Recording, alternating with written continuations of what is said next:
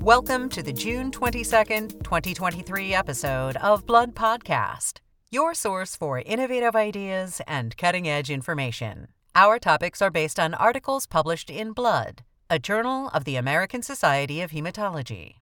Today, we'll report on the findings from a Phase 2 trial of bone marrow transplantation as initial therapy for patients with severe aplastic anemia. Learn more about macrophage metabolic rewiring in sickle cell disease, and discuss the utility of a PET radiomics-based model in predicting outcomes in diffuse large B-cell lymphoma.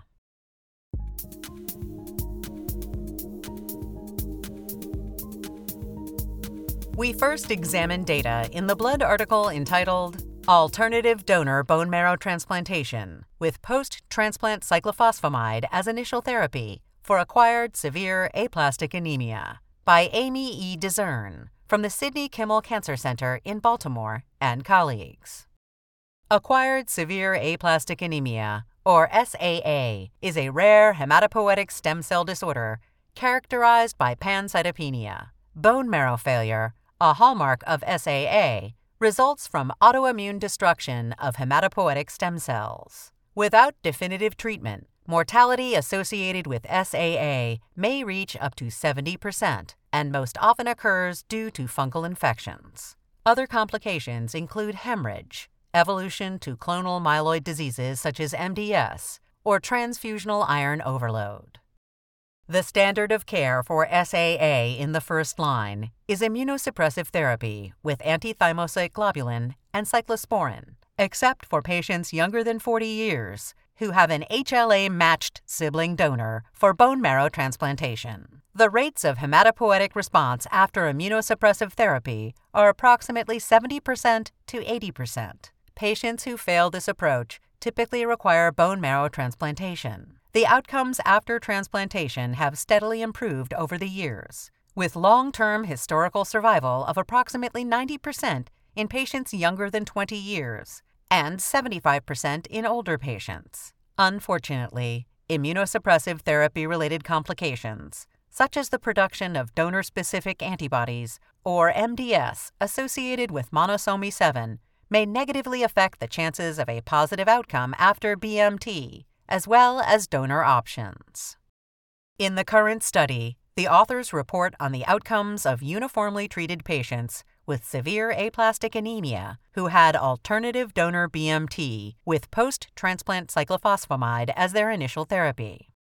The study included 20 patients with either acquired or inherited SAA enrolled on the trial between August 2016 and July 2020, as well as 7 patients treated after the trial with the same standard of care. Eligibility criteria included adequate performance status and organ function, ability to provide informed consent, and the availability of a related HLA haploidentical donor. Enrolled patients could not have received prior immunosuppressive therapy. The conditioning regimen consisted of rabbit antithymocyte globulin and fludarabine. Cyclophosphamide was given as post-transplantation graft versus host prophylaxis. In addition, at day -1, all patients received either 200 centigrade or 400 centigrade of total body irradiation, administered as a single fraction dose. The primary endpoints were the feasibility and safety of initial BMT therapy. Secondary endpoints included overall survival at 1 year post-BMT, neutrophil and platelet recovery, graft failure, grades 2 to 4 acute or chronic graft versus host disease, immune reconstitution, and the rate of specific infectious complications. The median age of patients was 25 years, with a range from 3 to 63 years. More than 35% of study subjects were from underrepresented racial or ethnic groups. The median follow-up duration was 40.9 months, with a range from 29.4 to 55.7 months. The cumulative incidence of grade 2 to 4 graft versus host disease, or GVHD, at day 100 was 7%, while the incidence of chronic GVHD at 2 years was 4%. The overall survival for 27 treated patients was 92% at 1, 2, and 3 years post-treatment. The 7 patients who received a lower dose of total body irradiation, 200 as opposed to 400 centigrade, were more likely to have graft failure compared to patients who received the higher dose. Namely, 3 of 7 versus 0 of 20 patients experienced graft failure in the 2 groups, respectively. 2 patients died post-transplant. In both cases, infection was the cause of death. A 3rd patient had secondary graft failure, but was 100% chimeric at the time of report writing, after a second HLA haploidentical donor and identical conditioning platform. Taken together, HLA haploidentical bone marrow transplant with post-transplantation cyclophosphamide and 400 centigrade total body irradiation yielded 100% overall survival with minimal GVHD in 20 patients. The authors concluded that this approach avoids the complications of immunosuppressive therapy and its low failure-free survival, while the use of haploidentical donors expands access to bone marrow transplantation for patients from underrepresented racial or ethnic groups. In an accompanying commentary, H. Joachim Deeg from the University of Washington School of Medicine in Seattle, Washington, notes that the findings outlined by Dezern and colleagues show impressive results with transplantation from HLA haploidentical family members in patients not previously exposed to immunosuppressive therapy. Furthermore, the incidence of GVHD remained very low in the studied population, with an overall survival of 92%, an incidence of acute GVHD and chronic GVHD of 7% and 4% respectively, and no graft rejection. The outcomes are very impressive. However, several important questions remain. There is a lingering concern about infections and the potential long-term effects of this approach on the growth and development of young patients and the fertility of adult patients. Another concern is the risk of developing new malignancies, either hematological or solid tumors. Deeg concludes that additional studies in larger numbers of patients with longer follow-up are needed to draw any definitive conclusions. He also notes that it would be interesting to conduct prospective trials comparing upfront BMT from HLA haploidentical donors with immunosuppressive therapy, possibly combined with L-Trombopag. Finally, future studies should investigate whether a regimen used for HLA haploidentical transplants in patients with aplastic anemia could also be used for patients receiving HLA identical transplants.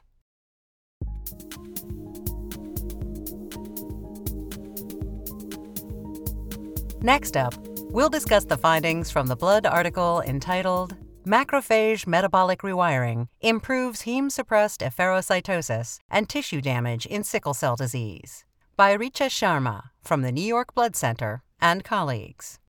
Macrophages have key roles in the regulation of heme and iron homeostasis by supplying iron for erythropoiesis through ferroportin-mediated iron recycling. Furthermore, macrophages are responsible for the removal of senescent and/or damaged erythrocytes and the clearance of free hemoglobin and heme through receptor-mediated endocytosis of hemoglobin haptoglobin and heme-hemopexin complexes. Moreover, macrophages actively participate in the resolution of tissue damage via immune cell recruitment and apoptotic cell clearance, a process called efferocytosis. This plasticity and ability to acquire different functional phenotypes allow macrophages to maintain hemostasis through a range of inflammatory and anti-inflammatory processes. Chronic inflammation, mediated by heme-activated pro-inflammatory macrophages, is a hallmark of sickle cell disease. In SCD, macrophages are stressed due to the shortened half-life of red blood cells and chronic exposure to excess heme because of saturation of haptoglobin and hemopexin binding capacity. Previous studies have uncovered that excess heme shapes the inflammatory response of macrophages, but it remains unclear how it affects their functional phenotype. It has, however, been established that efferocytosis is a key process in the resolution of tissue damage through the immunologically silent removal of apoptotic cells and the production of anti-inflammatory cytokines IL-4 and IL-10.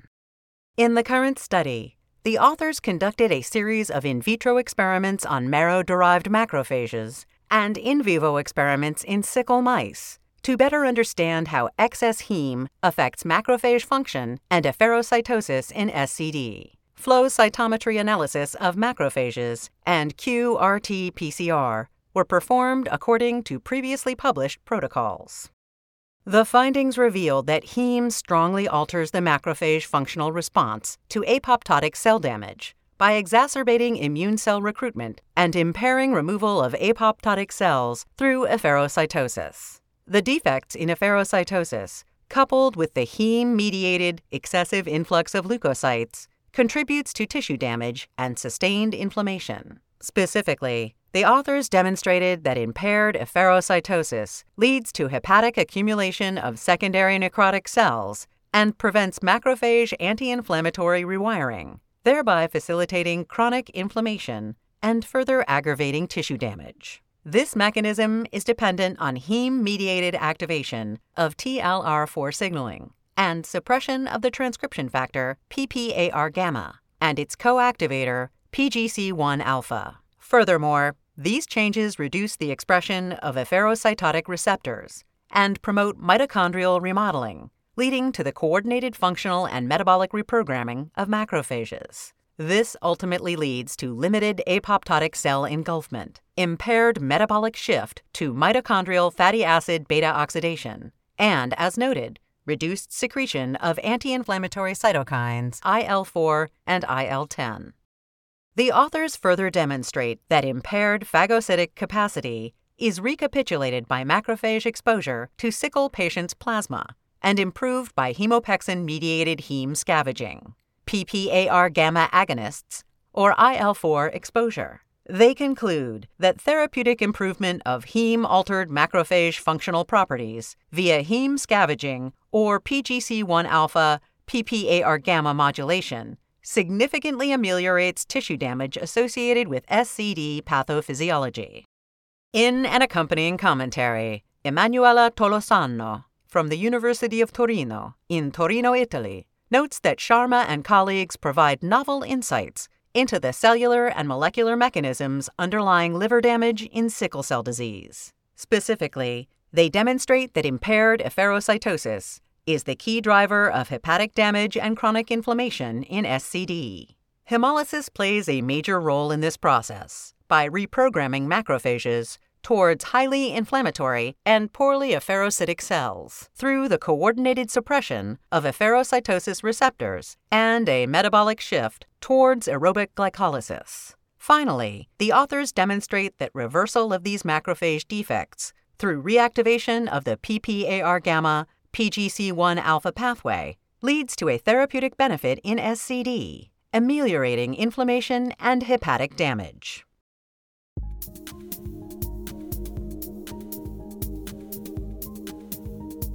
In the final part of today's podcast, we will review an article in Blood entitled Baseline PET Radiomics Outperform the IPI Risk Score for Prediction of Outcome in Diffuse Large B-Cell Lymphoma by Jacoba Erdnik from the Cancer Center Amsterdam in the Netherlands and colleagues. Diffuse large B-cell lymphoma, or DLBCL, is the most common subtype of aggressive non-Hodgkin lymphoma in adults. Approximately 20 to 50% of patients are refractory to standard chemoimmunotherapy or relapse after achieving a complete response. The advent of effective immunotherapies, including CAR T-cells and bispecific antibodies, has made the selection of high-risk patients suitable for these therapies a priority.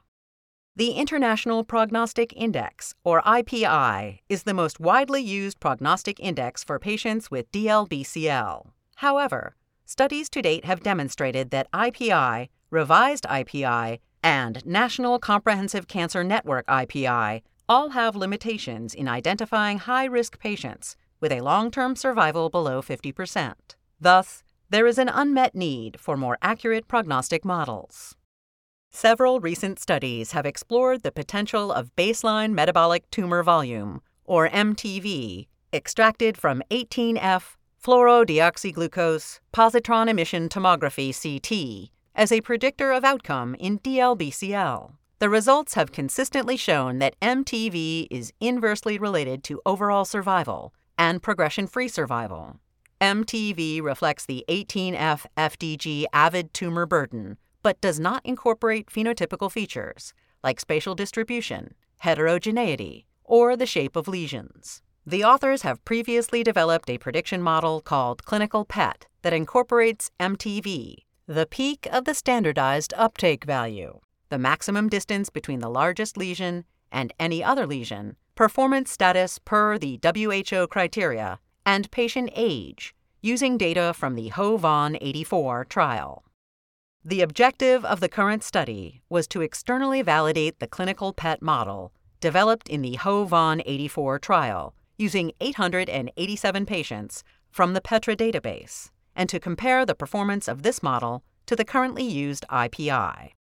The study included adult patients with de novo DLBCL with a baseline 18F FDG PET scan and 2-year follow-up data. The patients were originally included in 7 individual studies, and their data was pooled in the Petra Consortium Imaging Database. The predictive value of the following 2 models was tested. 1, the IPI risk score using low, low-intermediate, high-intermediate, and high-risk groups. And 2, the clinical PET model, as developed in the HOVON 84 trial. Model performance was evaluated using the area under the curve, or AUC, and diagnostic performance with the positive predictive value, or PPV.